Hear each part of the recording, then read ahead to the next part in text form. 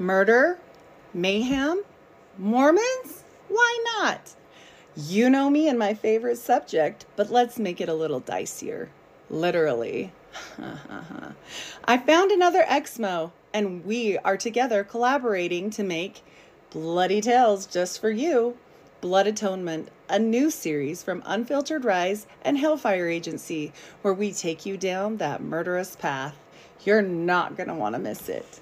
We'll see you there. Ladies and gentlemen.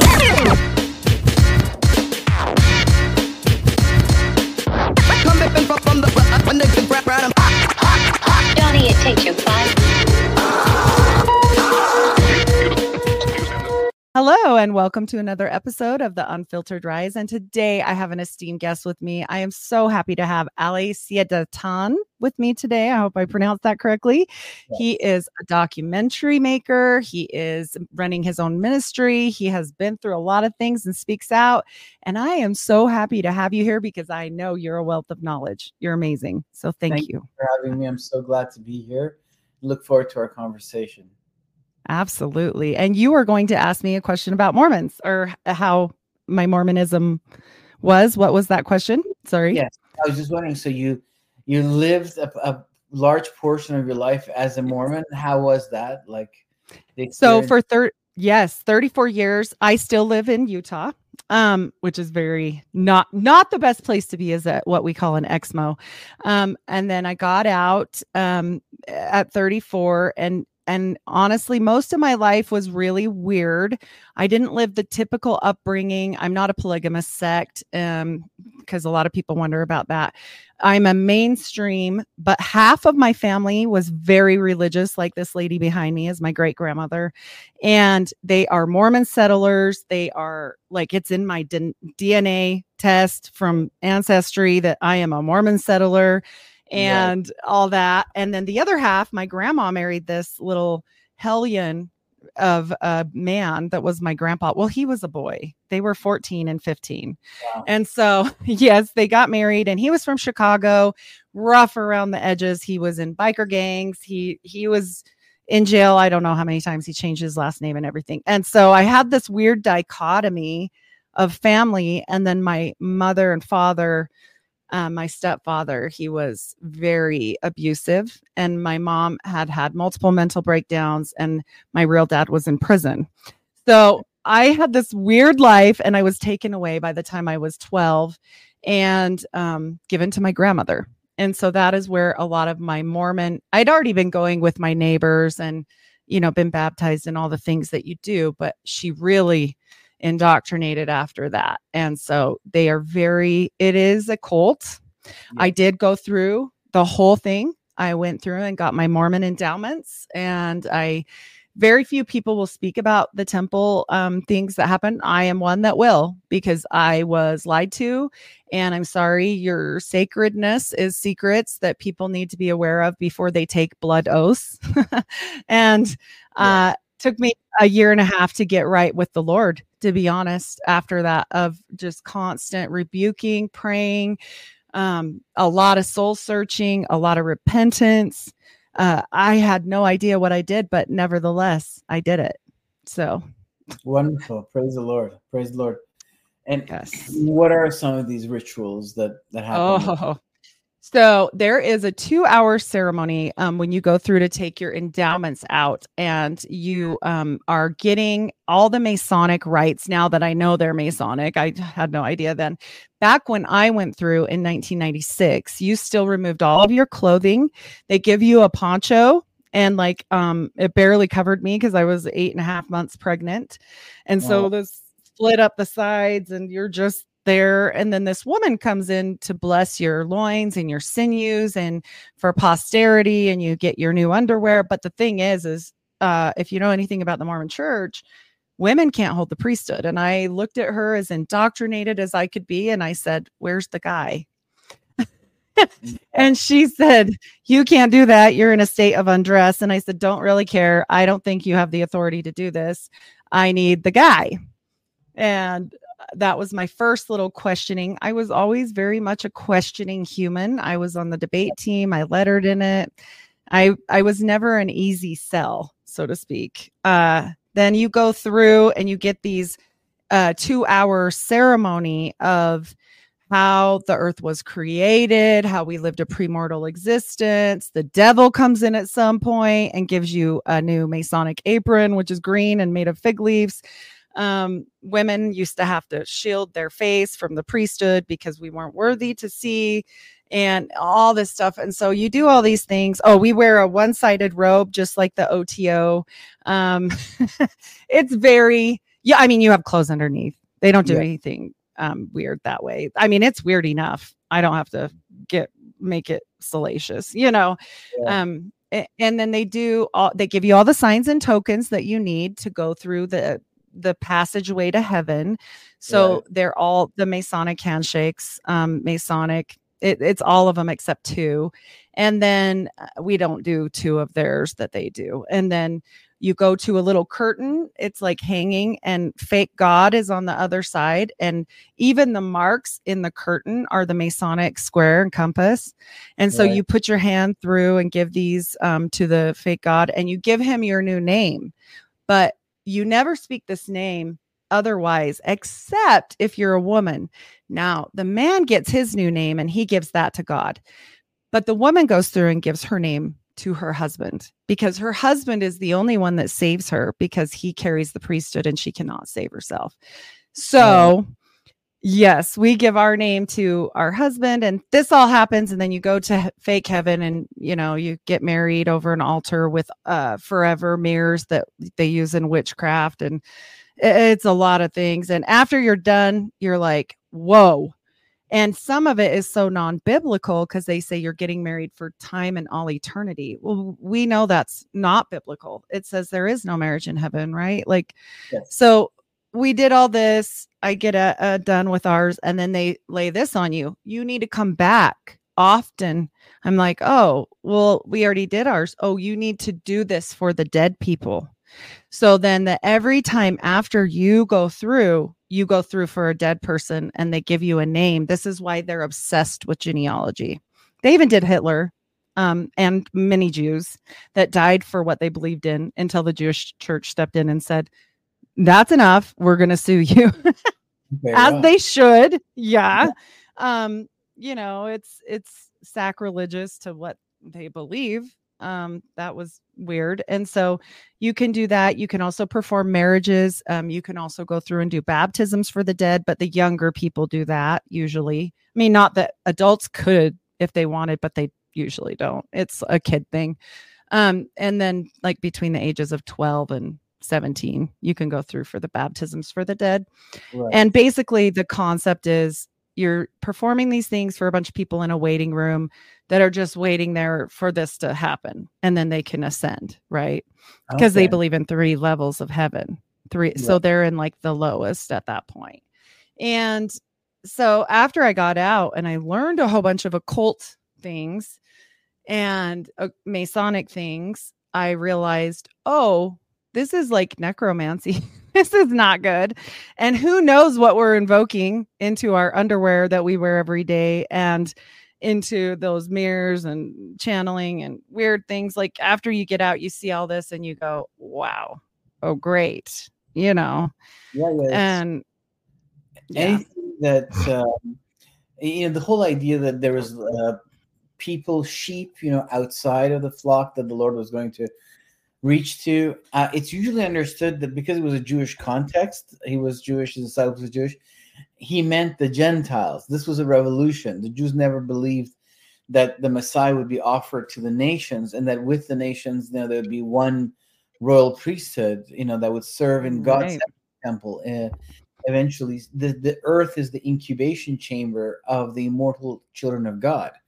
And the story of the Bible gives us the process of how we become these, you know, immortal children. So he meant the Gentiles. He meant the nations. He was going to free the Romans and the Greeks and everybody else from the spiritual forces that held them captive, the way that, you know, before he had freed the Jews from Egypt and through the Passover lamb. And that's who he was. And even John the Baptist calls him that, behold, the Lamb of God. So it is, that's what he meant. It's everyone understands, it's very clear that the flock that he had outside wasn't some, you know, natives in North America or any place else.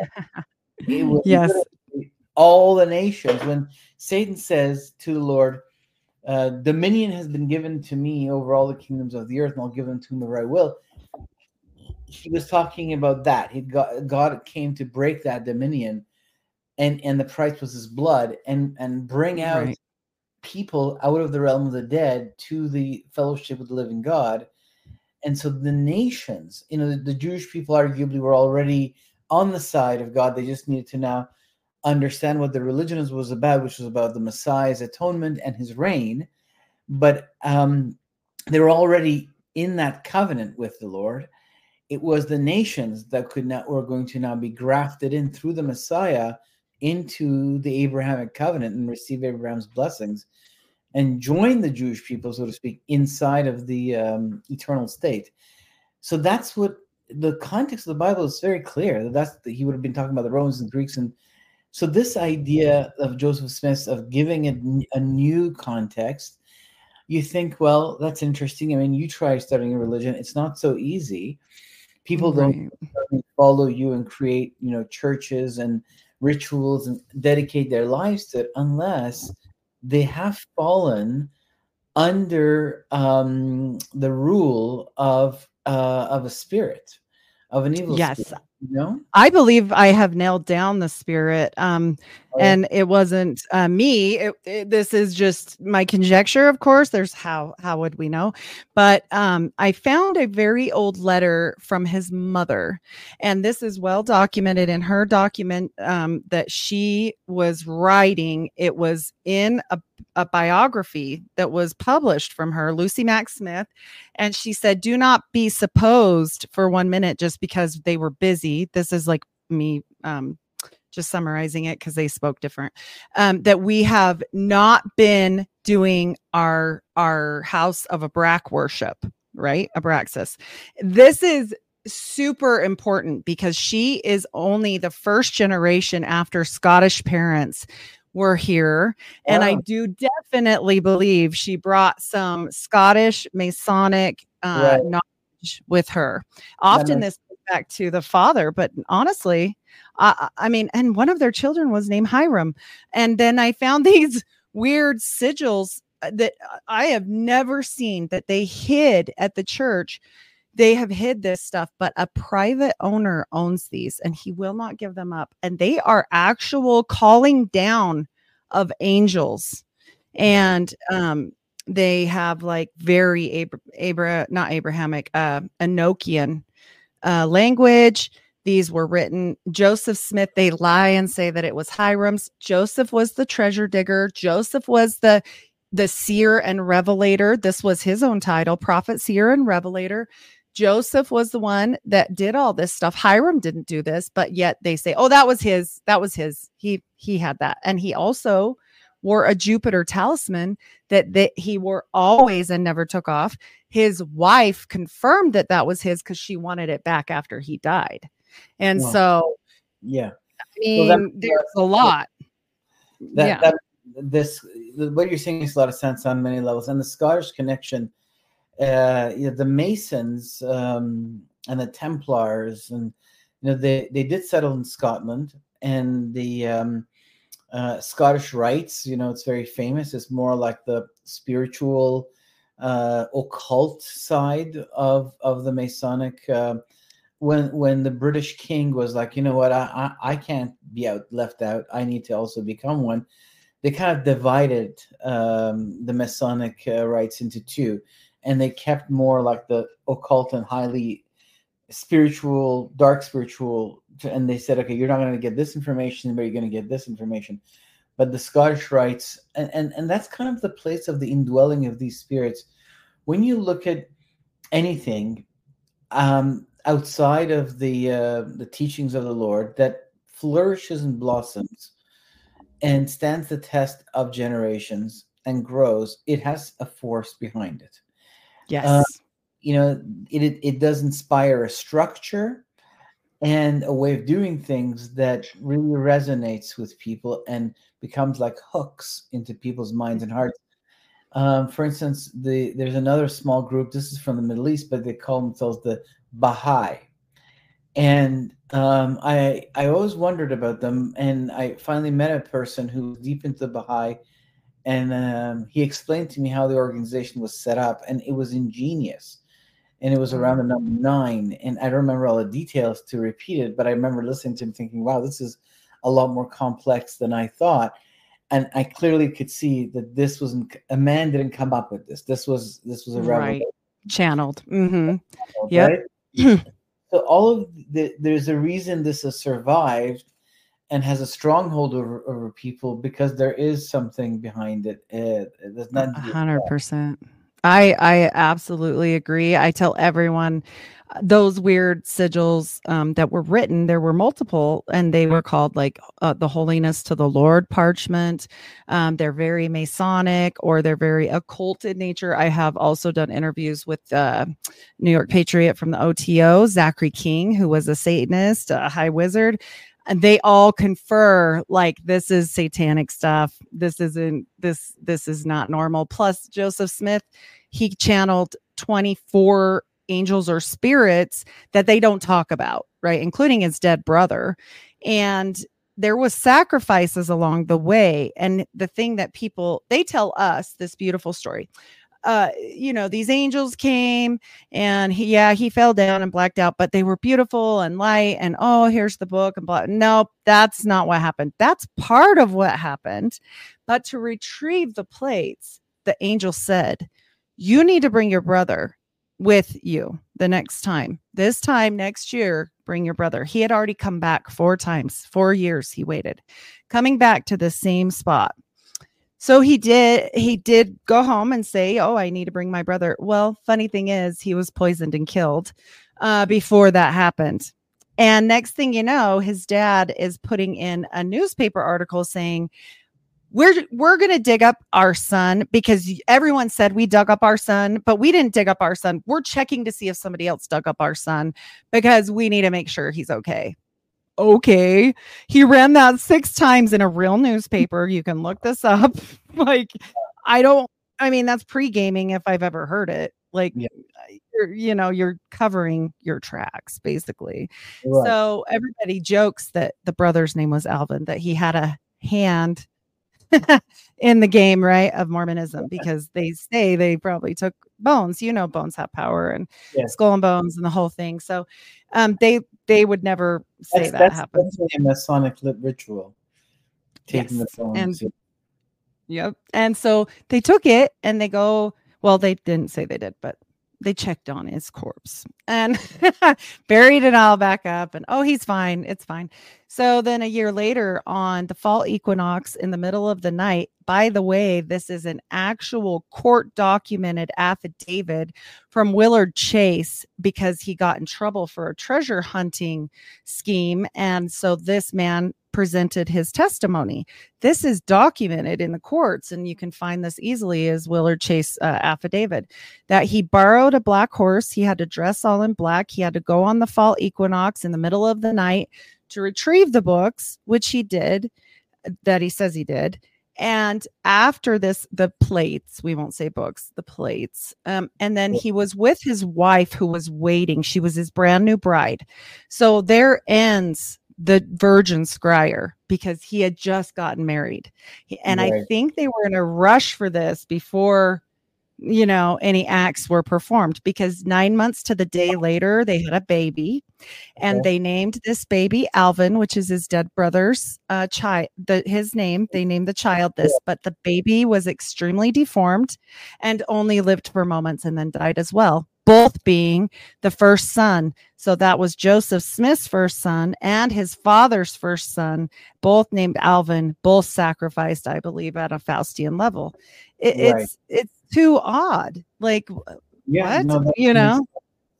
It makes a lot of sense when you bring it together. Wow. Well, there you go. Yeah. Yeah. It's weird. Yeah. But I can't prove any of that, but I can prove affidavits. I can prove the treasure bag. I can prove he had a seeing stone. I can prove he was channeling. I can prove that he called what he channeled and wrote down Reformed Egyptian. It was a Nokian alphabet. It is so similar. I have side by side slides. Wow. And he's not the only one. Like, how do we get other religions, right? They all stem from the opening up, I believe, from John Dee. John Dee, channeling angels. Then many religions form off that. Aleister Crowley with AWAS. We got Thelema. We got Jack Parsons and L. Ron Hubbard in the desert. They did Scientology. We've got the Mormons with Joseph Smith. We've got Muhammad and Gabriel and all that. So it's just very interesting to me that they all channeled books. Yes. Before that, there was the Code of Hammurabi, which was handed down by the sun god Shams, who becomes known as Apollo to the Greeks. And you can see this, the code, the statue. There's two of them.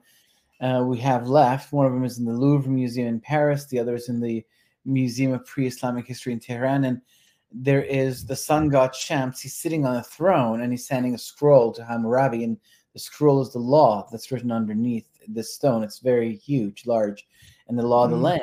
Some of those laws are still part of our laws today. In the Hindus Valley of India, civilization begins with the Vedic texts. And so there's 4 Vedic texts. The Rig Veda is the most important one, and it is the worship of Indra.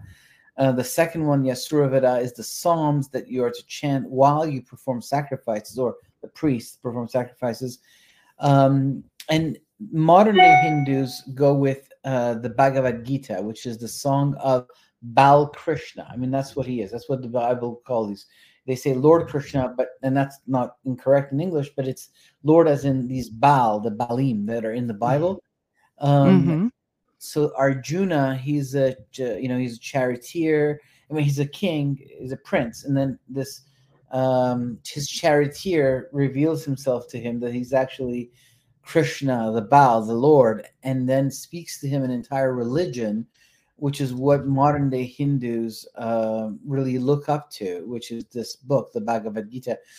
And it talks about how to become united with him, with Krishna. I mean, that's the entire point of the religion is to become united with Krishna and to escape the wheel of reincarnation, see beyond the precariousness of life and death. So that's kind of the Hindus Valley, the Tibetan Book of the Dead, the Egyptian Book of the Dead. The most ancient of the scriptures, the Enuma Elish, that came after the flood, when people settled, it says in the book of Genesis, in the land of Shinar. That was really the first book. It has 6 tablets, and the 7th tablet is all praises. It kind of echoes this idea of the 6 days of creation and the 7th day of worship and rest. The Zoroastrians, so the Persians had a religion all the way, from, let's say, 3000 BC. 2000 BC. So 3000 years ago. How many years ago would that be?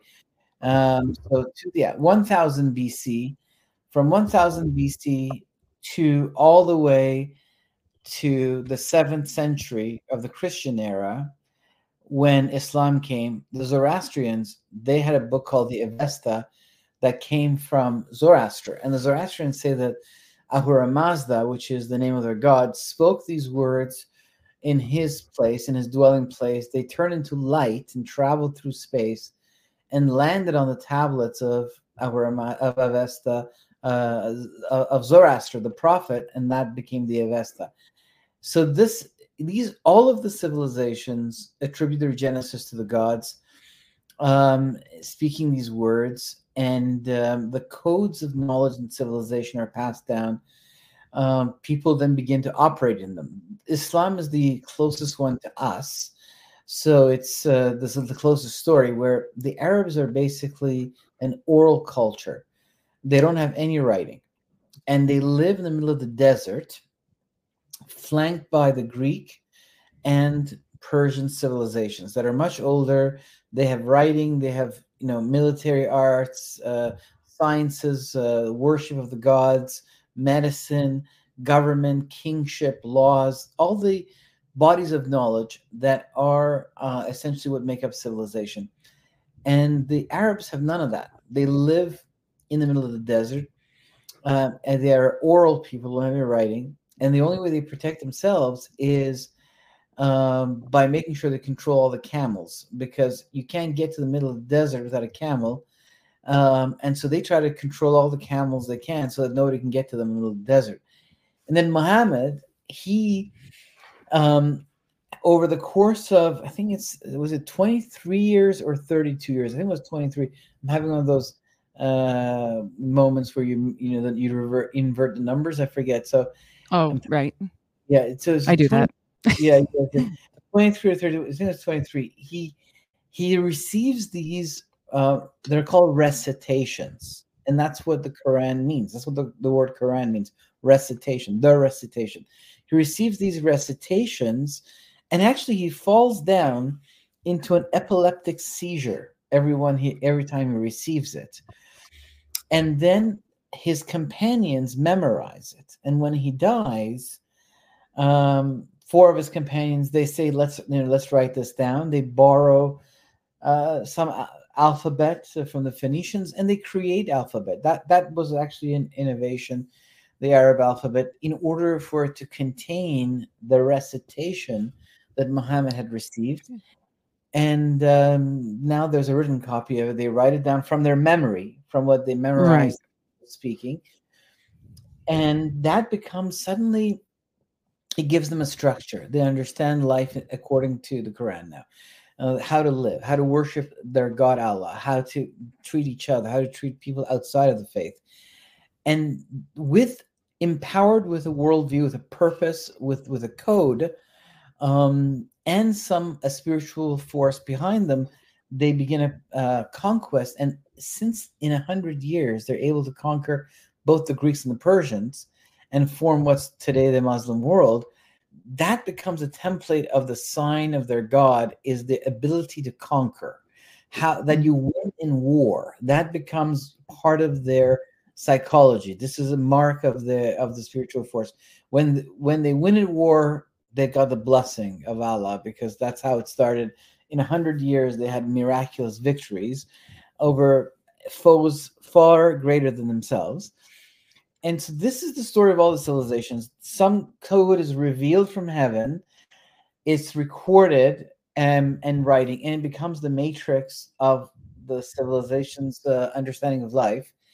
And in some ways, that is the story also of Moses going up to the mountain and receiving, the Torah, the 5 books of Moses. And when the Lord comes, Jesus, he speaks heavenly words into the human realm, like his teachings. And those teachings alter the makeup of the Roman Empire.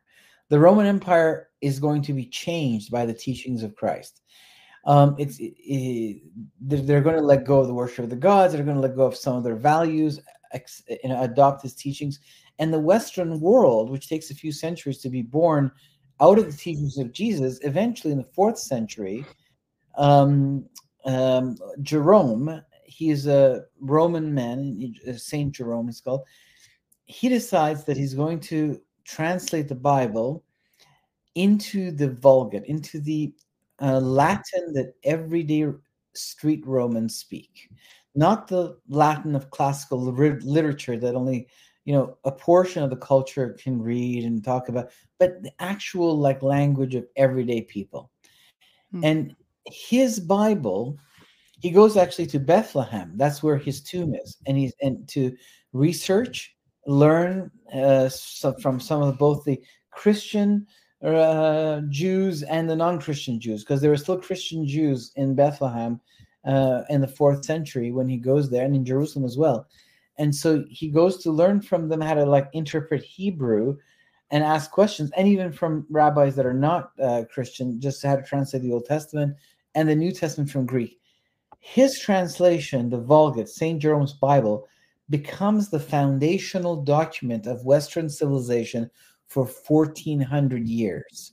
It is the most influential Bible that there's been, even more influential than the King James version of the Bible.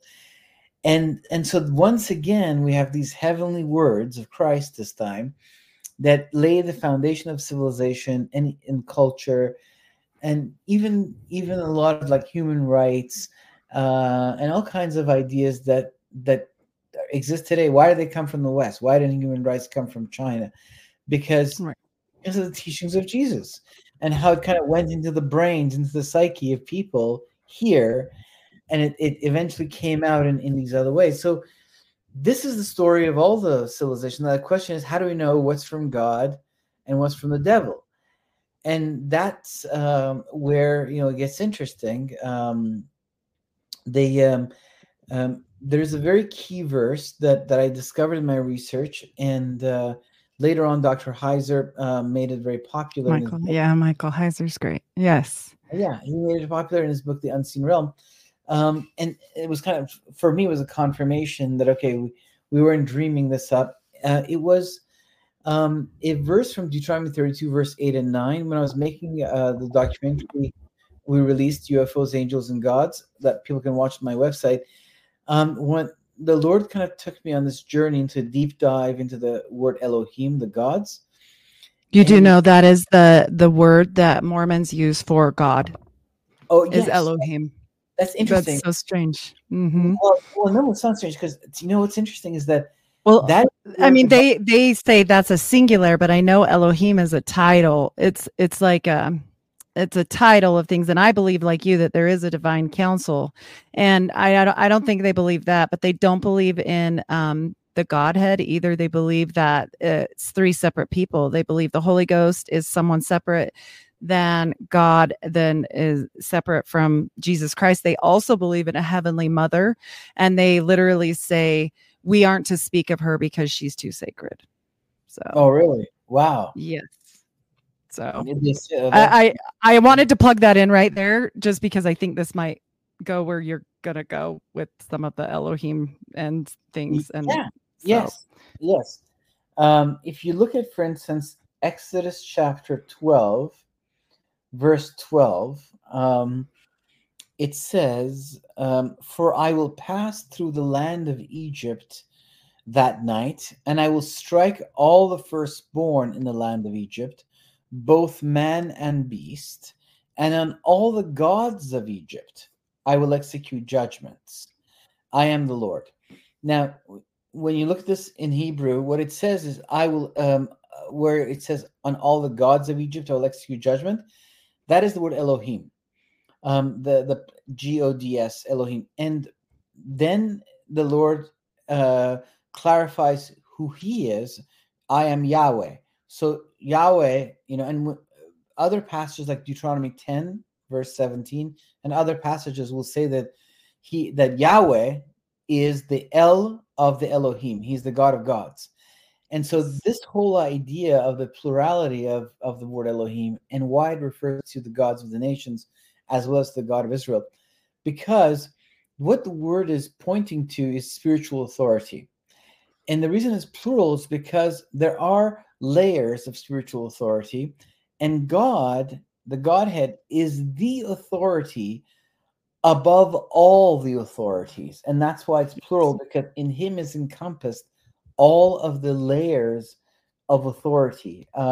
And you look at, for instance, 1 Colossians chapter verse 16, 1 Colossians 16, in the New Testament, it says, "For by him all things were created, in heaven and on earth, visible and invisible, whether thrones or dominions, or rulers, or authorities, all things were created through him and for him. And he is before all things, and in him all things hold together." So it's presenting God, the Godhead, as the one who is over all of these thrones, dominions, authorities, rulers. And that's why it's plural, Elohim, because he is the authority of authorities. Even in a family, there's an authority structure. So that God's kingdom is definitely a kingdom. So Elohim does actually apply in the Bible to the pagan gods, because it means spiritual authority. And like Satan says to Jesus, dominion over all the kingdoms of the earth has been given to me, and I'll give them to you if you worship me. But the Lord says, it's written, only worship God, Satan behind me. So this is kind of what the Bible is referring to, these beings that had spiritual authority. And so they're also, the title Elohim is, so if these guys if the Mormons use the word Elohim, They do. They may be actually referring to the spiritual authority behind them, rather That's than who they praise. That's who they, and it's very interesting because the devil comes into play in our temple ceremony. And I was going to ask you this phrase because I know what they say it means. They quit using it and they now say, "Oh God, hear the words of our mouth" instead. But they used to cry out and raise their hand up like this 3 times and say, Pele-el, Pele-el. And so that's one of their sacred things that they do, to cry out to the Lord God. That's so they interesting. Say. Yes. I don't know if something comes to my mind, I'll let you know. I'm just trying to see. Yes. Yep. I'm just letting you know as we go through it, like what they do, and kind of because it's so interesting and it's so many hours of stuff that you. Like I broke it down really fast, but like as we go through this, maybe some things will pertain, some things may not, but it's nice to get your feeling on it and know, because I know a lot of things in a lot of languages. So it's one of those things that you wonder about, like, oh, what was I really saying there? They used to do, the blood oaths, just like the OTO with the slitting of the throat. They do not believe that Christ's blood atoned for all sins. They say they don't anymore, but they believed in blood atonement, as in killing people for their sins. If it was like me, I left the church, but I have the full knowledge, so I would be murdered by slitting my throat or spilling my bowels or both. It's there's a reason why God tells us to take no oaths. It's so important. That's absolutely true, because those oaths are, as you say, connections and hooks with spiritual forces, and that's why they want to be worshipped. Allah, Krishna, they want to be worshipped because they connect themselves to your soul, and maybe they receive some sort of an energy, that feeds them. Well, and then it comes through mirrors too. Like mirrors are so important. Like John D messes with mirrors, witchcraft messes with mirrors. I mean, who knows what we're doing in there? And then they give you these underwear, which you cannot wear anything close to your skin, like your bra. Nope. That goes over the top. And these symbols, the compass and the square and the ruler, are over both nipples and over your umbilicus and then on your left knee. And so it's super interesting to maybe, is this how it keeps on you? Like never take them off except you're swimming, or if you're in the shower, or if, you should have another pair. They're just like underwear, like you switch them out, whatever for the next one. But or making more Mormons. Right, you can take them off for that, but that's a kind way to say some funny stuff, but to have children basically. And that's it. They want them on every hour of the day otherwise. Wow. So you're right, maybe there is that's a symbol of the hold that is over you. Yes. I feel like I was never sicker, fatter, or more miserable than when I was a Mormon. And maybe that was just my experience. Who knows? But I find it strange. Like you can't even put them on a certain way. You have to put your right arm in first. You have to put your right leg in first. They can never touch the ground. There's a lot of rules. And when you destroy them, like if they wear out, you have to cut the symbols off and burn them. And that is very strange. I know it sounds very cultish and very. Yeah. Yes. So there's a verse to my mind as we're talking about the Elohim and all that. This is actually something that Paul is quoting, but he's actually quoting from Moses' writings. Moses applied this to the Egyptians. Paul is applying it to the Greeks. so he's come and he's preaching, the word to Corinth, which was a Greek town. And the Greeks had marketplaces. And when you went to the market, one section of the market was like for jewelry makers, another one, and they sold material, another one, pots and pans. And each section of the market had their own local god. And when you came in the morning to open the market, you made a little sacrifice to the god of your section. You took some sort of a wine that was sacrificed, a poured offering to that particular spirit. And so now these guys have become Christians. They've become followers of the God of Israel. And so Paul is extending what Moses, the spiritual division that Moses created. He's now saying to them in 1 Corinthians chapter 10, verse 20, "No, I imply that what pagans sacrifice, they offer to demons and not to God. I do not want you to be participants with demons. You cannot drink the cup of the Lord and the cup of demons. You cannot partake of the table of the Lord and the table of demons. Shall we provoke the Lord to jealousy? Are we stronger than he?" So he's comparing these Greek gods that the pagans are sacrificing to in the Greek marketplace in Corinth to demons. He's revealing their true identity, and he's taking that, I believe, from Deuteronomy chapter 32. I think it's verse 17. I don't always have all of the verses in my head. Oh yeah, it is. So chapter 32, verse 16 and 17, "They stirred him to jealousy with strange gods, with abominations they provoked him to anger. They sacrificed to demons that were no gods, to gods they had never known, to new gods they had come recently." And here the word demons in Hebrew is shadim, and it's translated as demonos, and the word gods is Elohim. So they're interchangeable in that sense. They're part of that's why when the Lord comes, he's doing all of these casting demons out of people. He's casting out the influence of the enemy from his kingdom and from his people. So this was definitely something that's real, and they've created lots of religions.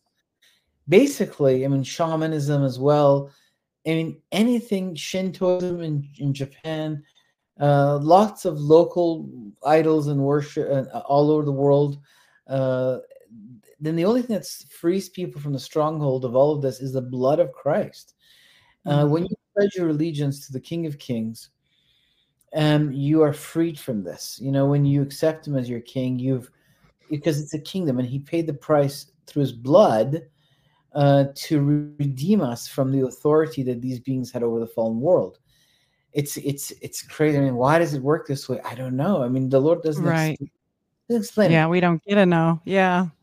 Well, and these fallen angels play a big part into that. And I've read quite a few things. This is why I have little pictures of the cabbage babies here, because I find it extremely interesting that all of a sudden America popped up, right? And it's the new world. And then we've got all these kids on orphan trains, and people don't comprehend how many there were.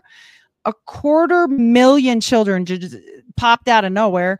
And then on top of it, you've got incubator babies happening at the same time. Well, in India, they knew about cloning. So they say thousands of years before. I can't remember the name of the goddess with the multiple breasts everywhere, all the way down. Yeah. And they said they knew of this way before, and how to clone people, and that they were doing this. And I'm like, what is the one thing, if you wanted to integrate into a society, what is the easiest thing that would be accomplished by? A child. Right. Most women would not walk away from a baby crying in the middle of the road or something. Right. Like, it's not going to happen. Very often, I guess you could maybe say some would, but I would say 80% of women are picking up that kid, okay, and taking it home. I think it's Diana of Ephesus, but I don't remember the Indian name, like transferring it over. And so I find it extremely, and I didn't want to know any of this. Let me tell you, I just went down a weird road and this happened, and I was like, holy cow. And so I'm like, is this part of the total corruption of seed? And not to say that if you have that, like we're getting into things like, okay, I'm going to touch taboo one here. Hitler was looking for specific markers in the Jewish people. He was looking at their eye teeth. He was looking at canine teeth on them, if they had them or not, because the original man of Adam, did not. And he was looking at there were far more factors, not just the pale skin, light eyes, whatever that is. But I do believe at some point it infiltrated into society. Does that mean we're all corrupt and going to hell? I sure hope not, because my eyes are wide set apart. I've married a redhead and I've got all these kids, right? And my eyes are green, hazel green. So it's too late. And I mean, like, oftentimes you felt that way when you first learned, but then you hear that scripture, and I'm good with scripture quoting, but not the numbers, but you might know this scripture. Who did Jesus come to teach? He didn't come to teach man. He came to teach all living creatures. There's a reason why he used that word. Creatures is different than people, right? Yeah. I got this in Rome. I was in a museum there. I don't know. Yes, yes, that's the one. That's Diana of Ephesus. You're right, and that's what it says right on at the foot of the statue. So I had to pick your brain on this because you know the India gods, and I knew you would know. Well, it's the same creatures. It's the same ones. The top of the pantheon is 12. They have the same markers, like the sun god, the moon god, the storm god. They travel from, they set up shop in different empires, and then they're worshipped there under a different name. Like the Shams becomes Apollo, Zeus becomes Jupiter, because each culture claims them as their own, and also is essentially saying, for now, they have set up their throne here. Now, underneath the top of the brass, there are local beings that have received dominion over specific parts. So, but the Queen of Heaven, she is one of the most powerful and famous of all of these beings. She's had a very long career from the days of Mesopotamia, and you mentioned Aleister Crowley, and all the way, perhaps even she might be the behind Mormonism, from what you're saying. That's why I'm so curious to speak with you. I was like, I have to talk to him. He knows so much stuff. Yes, so she's she's called the Diana, the Ishtar, Astarte. Inanna is her first name, which means Queen of Heaven.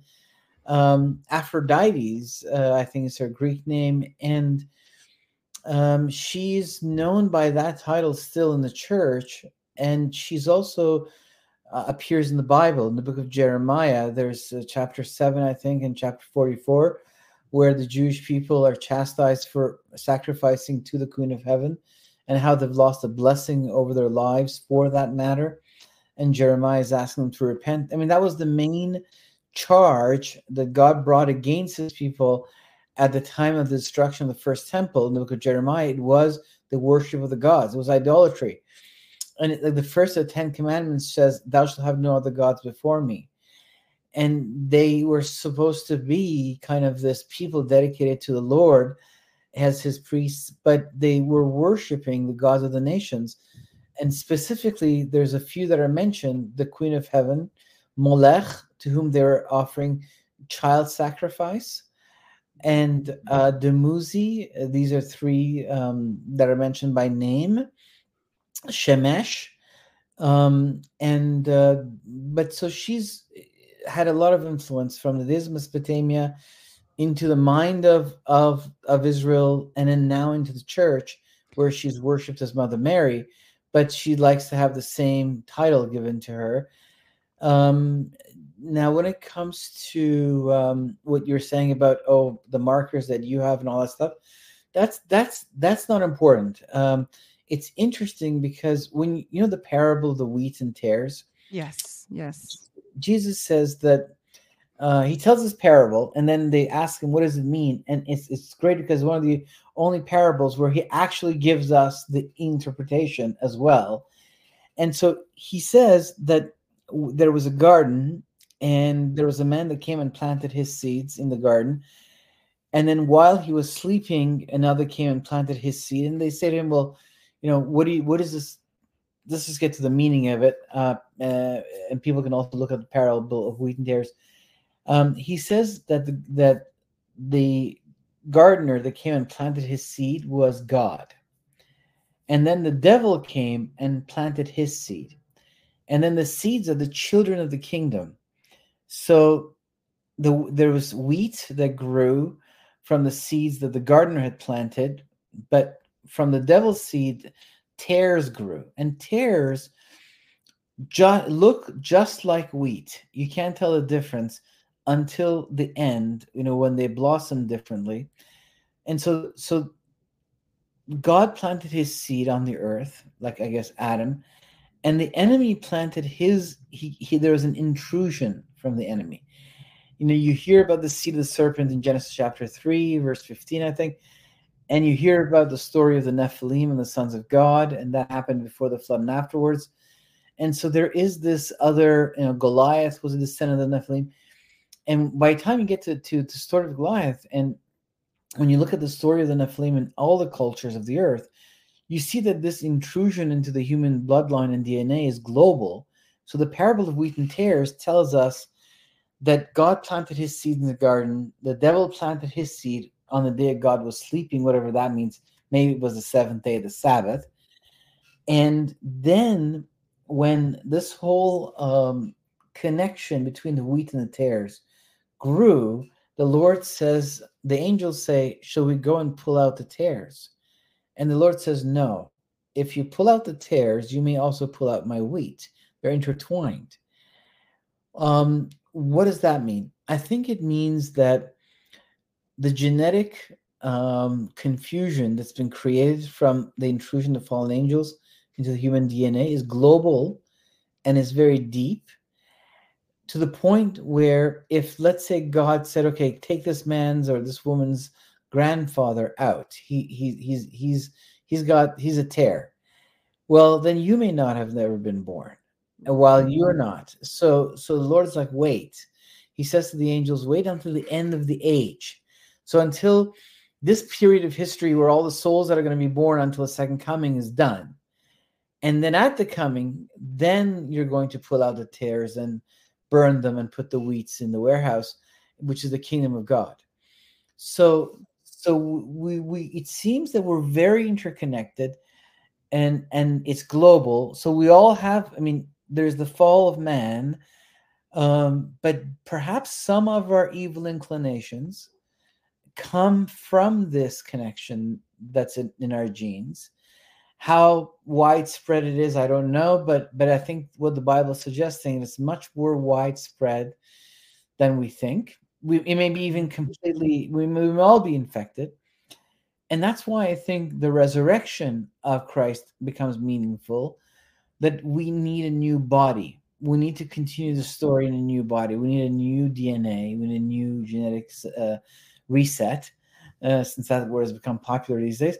We need a new we need a new a body, to Yes. be perfect and in harmony with the kingdom of God and enter into his presence. Absolutely. I think that's so interesting. And then they started all these DNA tests, right? And they said, "Oh, this is just junk DNA." And then what were they looking for? Gene of Isis, like Genesis. Like they just throw everything in our face. Like, it's so crazy to me that people don't see this. And I'm over in the corner like, "Oh my gosh, like this and this and this." Not that they don't have what they need from everyone. If you didn't take a test, it doesn't really matter. You go to the doctor, you have your blood drawn, you have a tissue sample. Where does it go? Well, I don't know. Where Right. do your eggs go after you have a hysterectomy? I don't know. Right. These things they monkey with. Clonade is out there. They've stated since in the early 90s that they've created Eve, the first girl who they say is in the Middle East. I think they've been doing this for a long time. I think as soon as they figured it out. Yeah. And Yeah. I don't, yeah, I don't buy their story about all these kids coming from nowhere. They just kidnapped them all, or I don't. Well, It doesn't make any sense. You mentioned the Nazis and Hitler. It was incredible, the giant leap in technology that these guys took forward. Where did they get all this knowledge to build rockets and stealth planes and jets? And like they weren't just like a year or two ahead from the Allies. They were like decades ahead from the Allies. Yes. And then that gets you right back to the God of War, right? Like Azazel. I'm sure that there was channeling from all kinds of things happening, because they said that Hitler was really into drugs and stuff, and all of that helps with all of, if he was doing it himself. I mean, I'm just curious on that part, but he was looking for certain things. And why? Because since the beginning of time, who have they sacrificed to their gods? That would be human beings. So that was why. And the Holocaust, the meaning for the word Holocaust is like atrocious. It's something similar to that, right? It's like sacrifice or something. Like, yeah. And so I'm like, what? When I learned this, I was like, oh my gosh, like, how do people not see? And then we're calling it the Holocaust, like, and in a like respectful way. No, that is terrible. That's like literally, I can't believe they haven't like gone crazy to change it, but here we are, right? Yeah, this name of a woman. Her name was Madame Boravista. I'm just trying to get the right name. So she was a channeler that lived in Germany. There was, leading up to the rise of the Nazis, German society underwent massive spiritual change because of this channeling that was happening.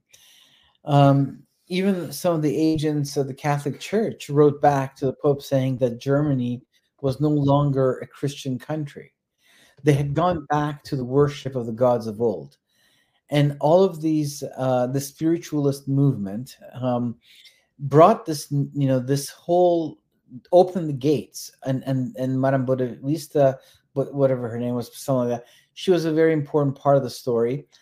And then they needed a guide. That's what they called it, to now concretely bring about the reign of these beings.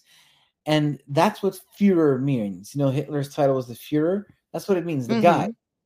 And he was like anointed to be that. And there was a altar in the city of Pergamum, in Asia Minor, which is modern day Turkey, around across the sea from Athens. There was a very important altar to Zeus, and that was the altar of Pergamum. And so Jesus, in Revelation chapter 2, he's writing a letter to the church of Pergamum. It's one of the letters that he wrote to the congregation in Pergamum. He didn't write it himself. He sent an angel who brought this message to the congregation of Pergamum. It's in Revelation chapter 2, the 7 letters. And he says, what did it say? Ephesus, Smyrna. Yes. He says, I know where you dwell, where Satan's throne is. Yet you hold fast my name, and you did not deny my faith, even in days of Antipas, my faithful witness, who was killed among you where Satan dwells. Now, what I discovered was that the largest altar to Zeus was in the city of Pergamum. And the archaeologist, Carl Humann, who had dug it up and brought it to Berlin, he also believed that this is what Jesus must have been referring to. And in fact, the year that I released the documentary, the Biblical Archaeology had this article out called Satan's Throne, which was about this very altar and how it relates to the throne of Satan. This is what Jesus must have been talking about. This was actually in 1996, 1997, when I was introduced to this idea that the altar of Zeus might have been what Jesus was pointing to when he called the throne of Satan in the city of Pergamum. This was actually what God used in my life as a key to open the door to the concept of the gods. And so in the mid 1990s. And so this altar was brought to Berlin, where it was reassembled in the Museum of Pergamum, which is now called the Museum of Berlin. It's like, this looks like a temple to me when you look at the building. Mm. And it's like an island, little island on Museum Island in the middle of Berlin. And in that museum, there's also the gates of Ishtar. We're talking about the Queen of Heaven. Oh, yep. Mm-hmm. The actual gates of Babylon, like the city of Babylon that existed, had a wall around it that was so wide that 4 chariots could grace on it. It was a double gated wall. Wow. And the gates of that wall are in Berlin. It's huge. I mean, you got to Google it. It just blows your mind. Wow. The same museum as the altar of Zeus, which is, this whole thing. So where Jesus calls the throne of Satan. And when you look at the story of Hitler, so Hitler commissions this guy. His name is Albert Speer, and he says, "Build me architectural marvels." And then he says to him, "I want in Nuremberg, where the Nazis get together for their yearly rally, I want something that is like, has the feeling of a Catholic mass, that's like a counter spirituality to his understanding of Christianity." And so Albert Speer is wondering, what am I going to do to create like a spiritual structure for Hitler? And he wanders in the museum where they have reassembled the altar of Zeus. He gets inspired, and he builds a large, gigantic version of it for Hitler in Nuremberg. And he puts these army lights all around it to create a square, and these lights go up in the sky that look like pillars of light. So because the pagans, they worship outdoors. It was the Christians that started to worship indoors.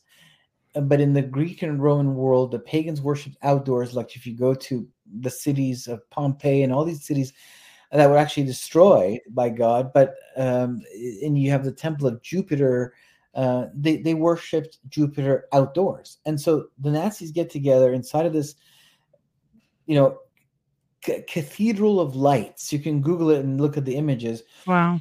Of these pillars of lights. And at the end of it, the only structure is the altar of Zeus, but a very large version of it. And then Hitler stands in a microphone, and they like to also light up flames and like torches and and they're all on drugs, all the soldiers. And yeah. You feel me and I feel you. I don't see you, you don't see me, but I feel you and you feel me. And that is from there that Hitler declares the laws of the Holocaust. He declares the Holocaust from that altar. And what's interesting is, in this passage I just read, the Lord refers to the bishop of Pergamum, the leader of the church of Pergamum, Antipas. And he says, you yet hold fast my name, and you did not deny my faith, even in the days of Antipas, my faithful witness, was killed among you where Satan dwells.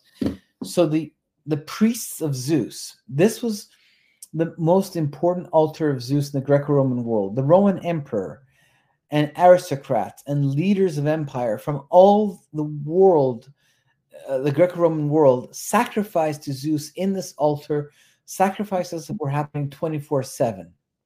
And so what happens is that the priests of Zeus in Pergamum are offended that in the most important cult center of the leader of the pantheon, which Jesus identifies as Satan, in this city, there have suddenly appeared citizens that reject the worship of the gods, the spiritual forces behind empire, and have converted to the monotheism of the Jews and worship the God of Abraham. And so they arrest the leader of the church, Antipas, and they bring him to the altar of Zeus. And one of the symbols of Zeus was a bull. And they had built a bronze bull for Zeus. They put Antipas, and it's like a trapdoor underneath it. It was a torture instrument. You put it in the belly of the thing, and then you light a fire underneath the bronze bull, and it slowly cooks him.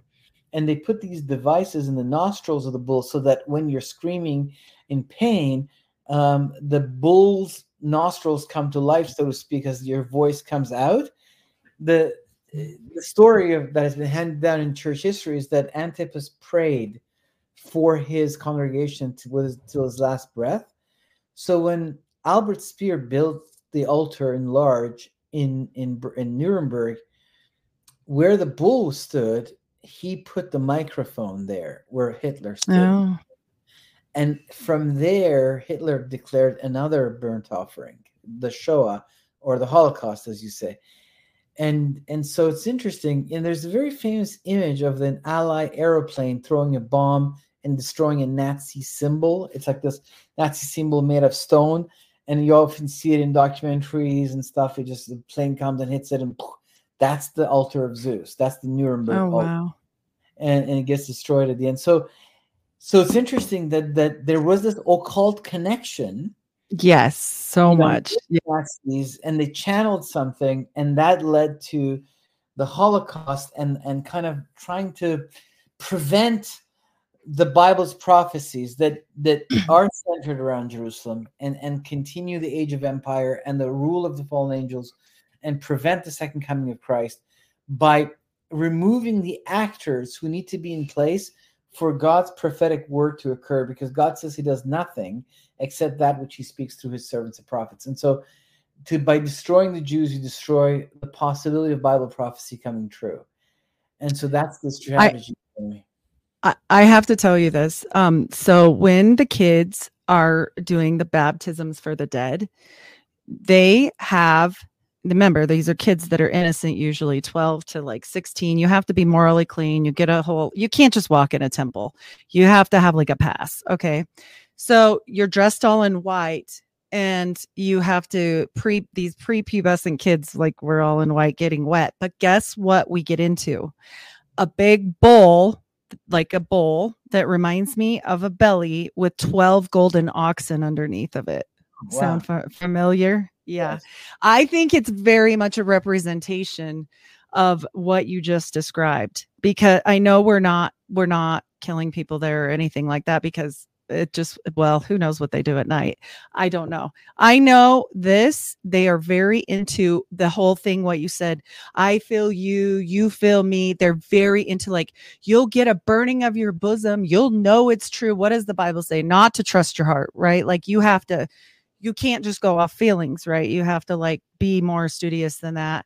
God's always saying that. Don't just be wild up in your feelings, because feelings can lead you astray. So can dreams. So can all these things, right? So, and they're very into that. They'll say, oh, you took the Mormon missionary stuff. You need to go home and pray about this and really ask for the burning in your bosom. Well, I think sometimes they forget there's more than one thing that can give you a burning of anything, right? Right.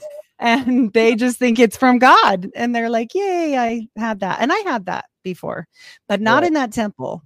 Not in that temple. I wanted the hell out of there, to be quite honest.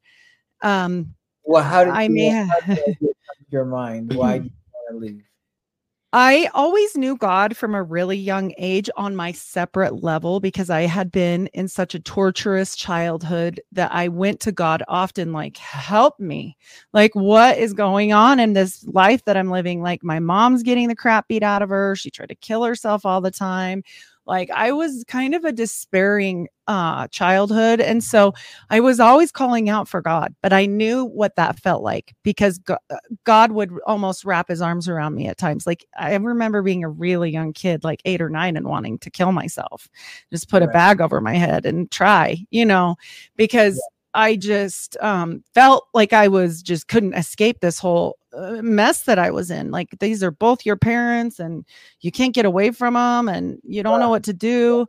And my mom wasn't part of the abuse. She was just powerless, because she was not even okay in her own mind. She was powerless to the ogre as well. Right. So, and eventually she did leave. And after she had a near-death experience, it was not a good one. She never did that again. So, but it made me very anxious as a kid. I was always looking for her, and I actually did save her life, because back in the olden days, the horn was on the steering wheel, And I was always like, where's my mom? Where's my mom? Where's my mom? And I heard this noise and I couldn't figure it out. Well, it was the horn. And when I ran out of the garage after, because I didn't know what to do, I was like 9. I just knew she wasn't okay. And I ran in the house, but I left the door open and some of the fumes, just came rolling. She had started the car in there. And I know that I was right there when they said, I'm so sorry. Like they were working on her and everything. And then they were like, we're so sorry. And when she came back, I mean, she was locked up for a while, but she never did that again. She said things were pulling at her. Everything was dark. It wasn't a good feeling, at all.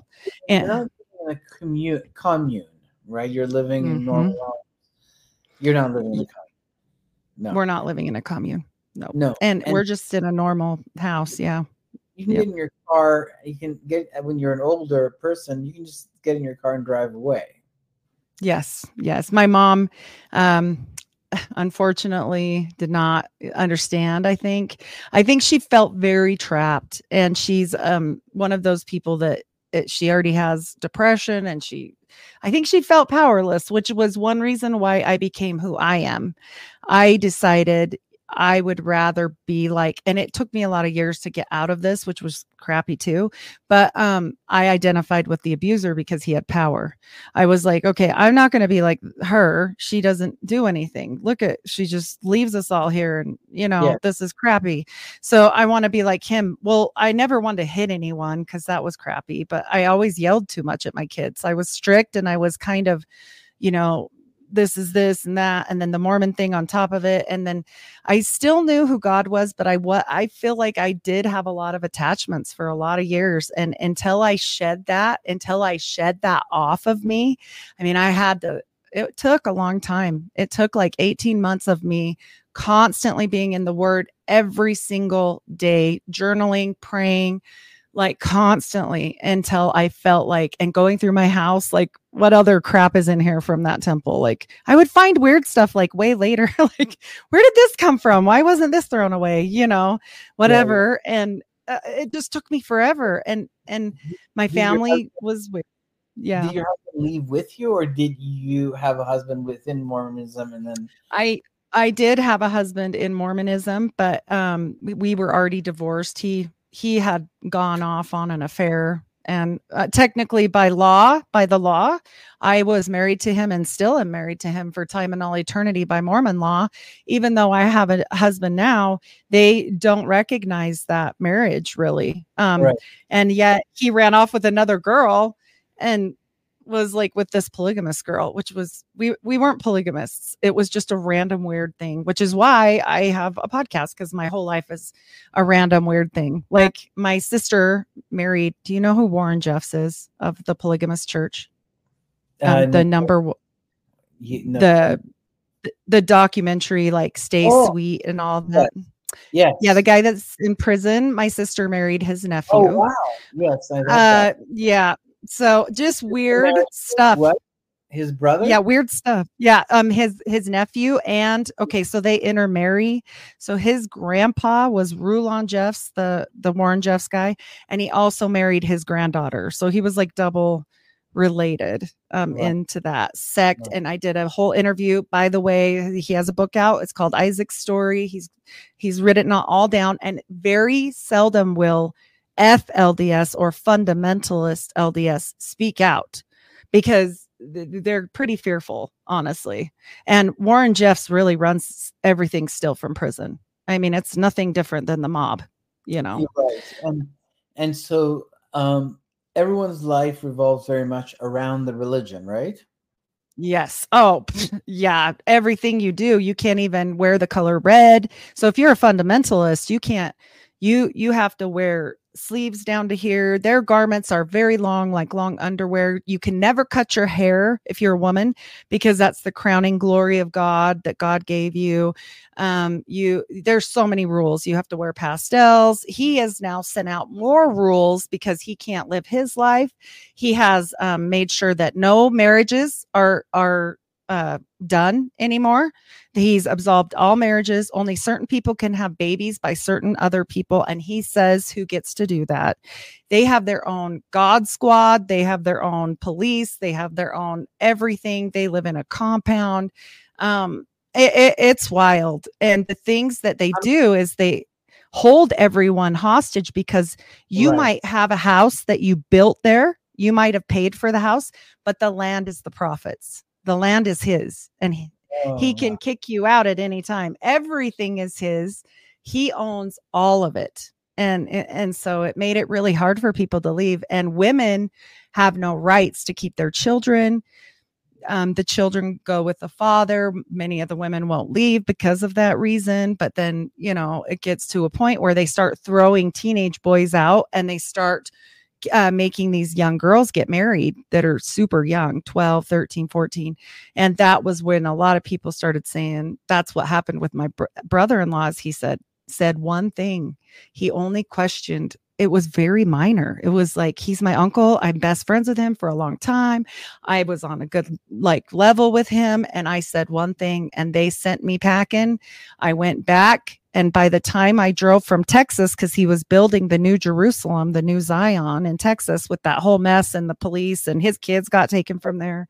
All that stuff happened. But he said when I approached him, he acted like nothing was really wrong. But he said, you need to drive back to Utah, to Hilldale. And when he got home, his wife was gone. His children were gone.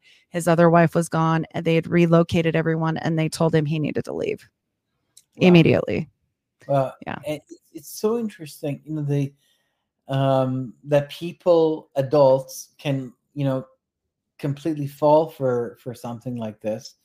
And these are smart people. Yeah, smart people.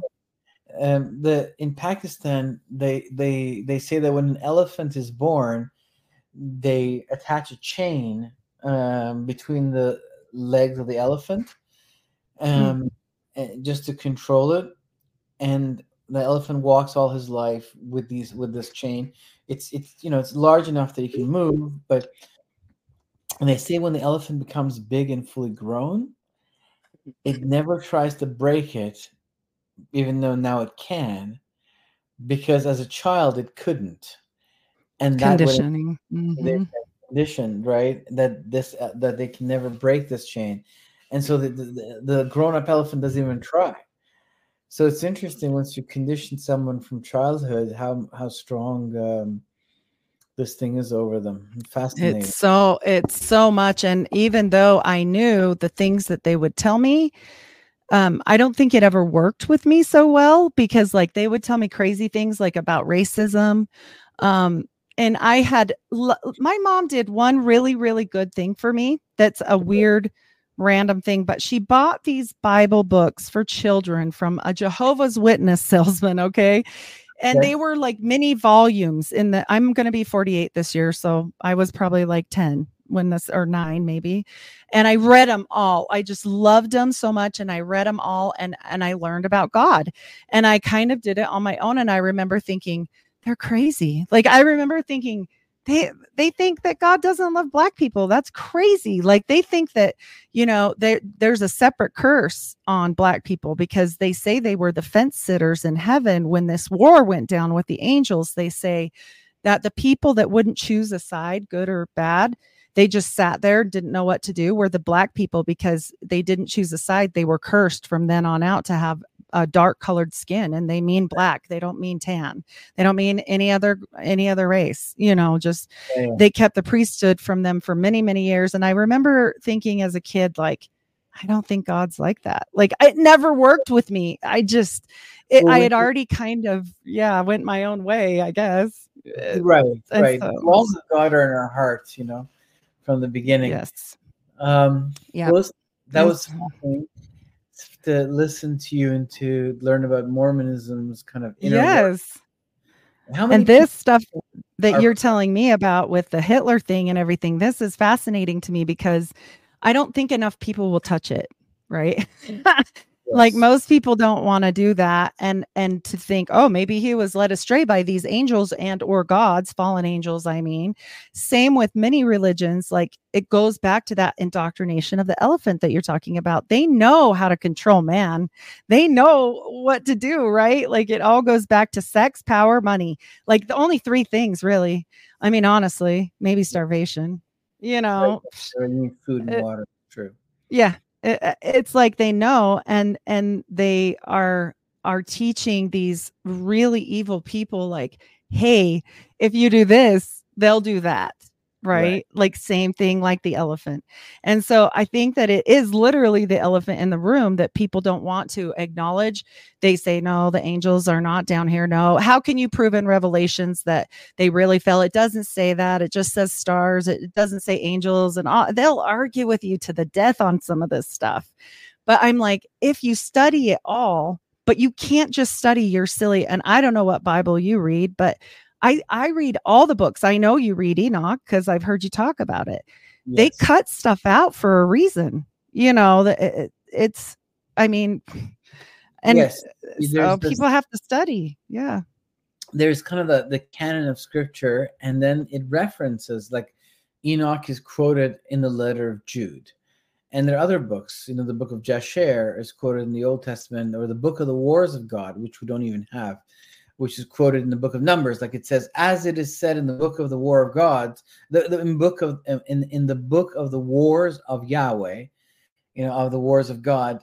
And they quote something. It's like, wow, where did they get that quote from? Or it says, it'll be a quotation in the book of Jasher, which we have, and the book of Enoch is quoted by Jude. So you kind of start with scripture, and it leads you to these other places. And then beyond that, you kind of test everything against what we know for sure is the word of God, and that becomes, the interpretation is often where the enemy comes in. He can't hide the books, but he can actually just change the way we perceive it. He can put the books behind lock and key, but he can't destroy them. The word of God is indestructible. Heaven and earth will pass away, but my words will not. So there's something that God has preserved his word for all the nations and all the generations. But it's fascinating to I think study these things. I think God explains things to different generations. At this time in history, we have entered the end times since 1947, 1948, and we need to understand about the war of angels, because that's what the apocalypse is ultimately. And the Lord returns with an army of angels, and it sheds a lot of light on this rising paganism in America, and Europe has already fallen long ago to it. The communist world, Muslim world, but now the States is also kind of, who knows, there might be a change of heart and mind. The revival is always possible. But for now, it looks like we're going back to the way the West was when Christianity came to it. Where people are worshiping again a million and one other things than God, and paganism is on the rise. Could I give some information about where people can find me? Oh, yes, of course. Can I ask you one question? What Bible do you like tell people to search into best? So, like you, let's say if I'm really taking a deep dive, I will go on BibleHub.com, where I see like 8 or 9 different translations parallel with each other. I will read all of them to see like how different people have interpreted. Then I will click on Hebrew, and then I can see the Hebrew words, or if it's Greek, the Greek words and the English translation. And then I'll go into an amplified dictionary if I'm focusing on a single word. I will, for sure, if I'm doing a study of an important topic, I will look up virtually all the passages where the word appears in the whole Bible and read it all, because it tends to show me through context how God uses this word.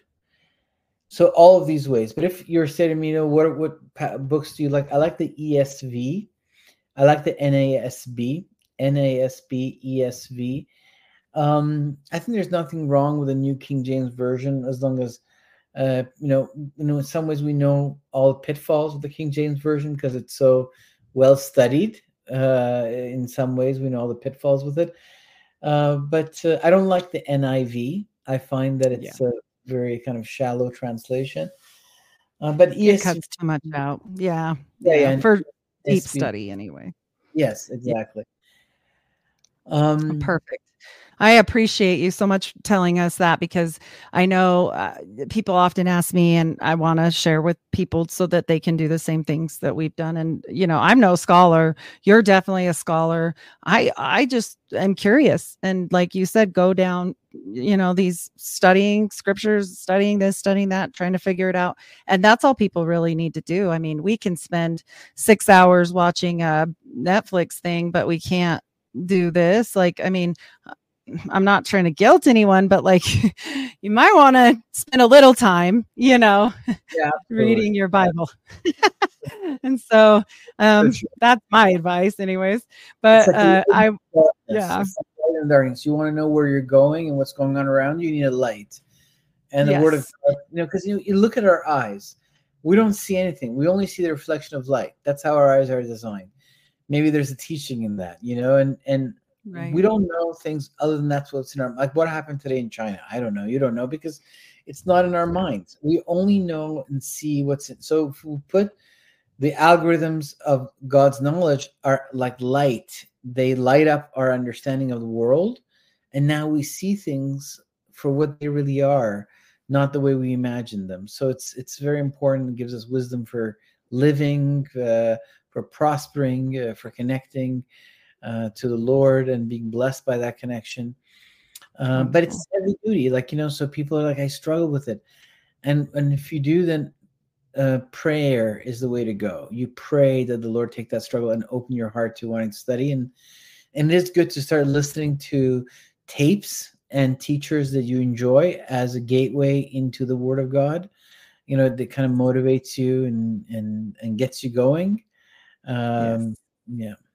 But it's a discipline. Wonderful. You're right. Yes. And so definitely tell us where we can find you. And I'd love to have you back for another conversation. This has been amazing. I know I can't keep you all day, but I would. Thanks, I Eileen. promise I won't do that. Yes. And where can they find you? You can go to my website, thinkagainproductions.com. There's a documentary on the front page called UFOs, Angels, and Gods. You can watch that. It's free. If you want to leave a donation at the bottom of the page, you can. On the homepage, you'll see my Twitter feed appears. Please follow me on X or Twitter as I'm building that. If you want to follow me on Facebook, it's at UFOs, Angels, Gods. That's what the handle is. Follow me there too. And if you sign up on the front page, there it says there's a newsletter, and if you sign up for it, you'll be informed about my ministry and what I do, books, videos, things like that. On the front page, you'll also find a link to my Patreon, and I'm doing a study on the Book of Revelation audio series. It's available on Patreon if you want to come and listen to that. And once you've watched the documentary, if you double click on it, it'll take you to my YouTube page where there are many other videos, and you can subscribe to the YouTube page and watch the other videos as well. And don't hesitate to email through the website if you want to connect. And if I have time and if I can, sometimes emails will come in. I get a lot of emails from a lot of people, but some emails are just more urgent than others. Let's say that they need to be answered. Sometimes people are just sharing with me their opinion about something. It's in the Bible. I appreciate it, but I can't always respond to it because of time constraints. Yes. But I'm open to receiving emails, of course. Yes. So amazing. Are you still working on your other documentary? Is that the Goliath Rising? Yes. Well, that's going to come when it comes. It's an idea that I have, and right now I'm writing a fiction, which I'm very excited about, which is a kind of a person. It's that's in these mystery schools actually, and that's interesting. I like this. You like it? It has the ideas that I developed in the documentary. They're coming through this fiction, and this gentleman, is finds out the truth of the UFO phenomenon and what all that is about. That's what I'm working on. And then there's another book the Lord has put on my heart that I hope to write after the fiction. That is a new revelation that no one has really talked about. That's going to open up a whole other part of Scripture. So I'm very excited about sharing that. Oh, that's amazing, because your wealth of knowledge is just it's awesome. And for people like me or other people that want to know the answers, I would definitely look into his work. Definitely watch the documentary. Support him if you can, because he really does spend. I mean, this is like in depth. This is not the beginners. This is not the beginners club. You could get there definitely through it. I'm not discouraging. I'm just saying it's a wonderful place for people to get through more information. So that's amazing, and I appreciate all you do. Thank you, And Heidi. God bless you so much. And I appreciate you coming on, and hope to have you back sometime. Absolutely, anytime. God bless you as well. All right. All right. Thank you so much. Have a wonderful day. You too. Thank you for having me.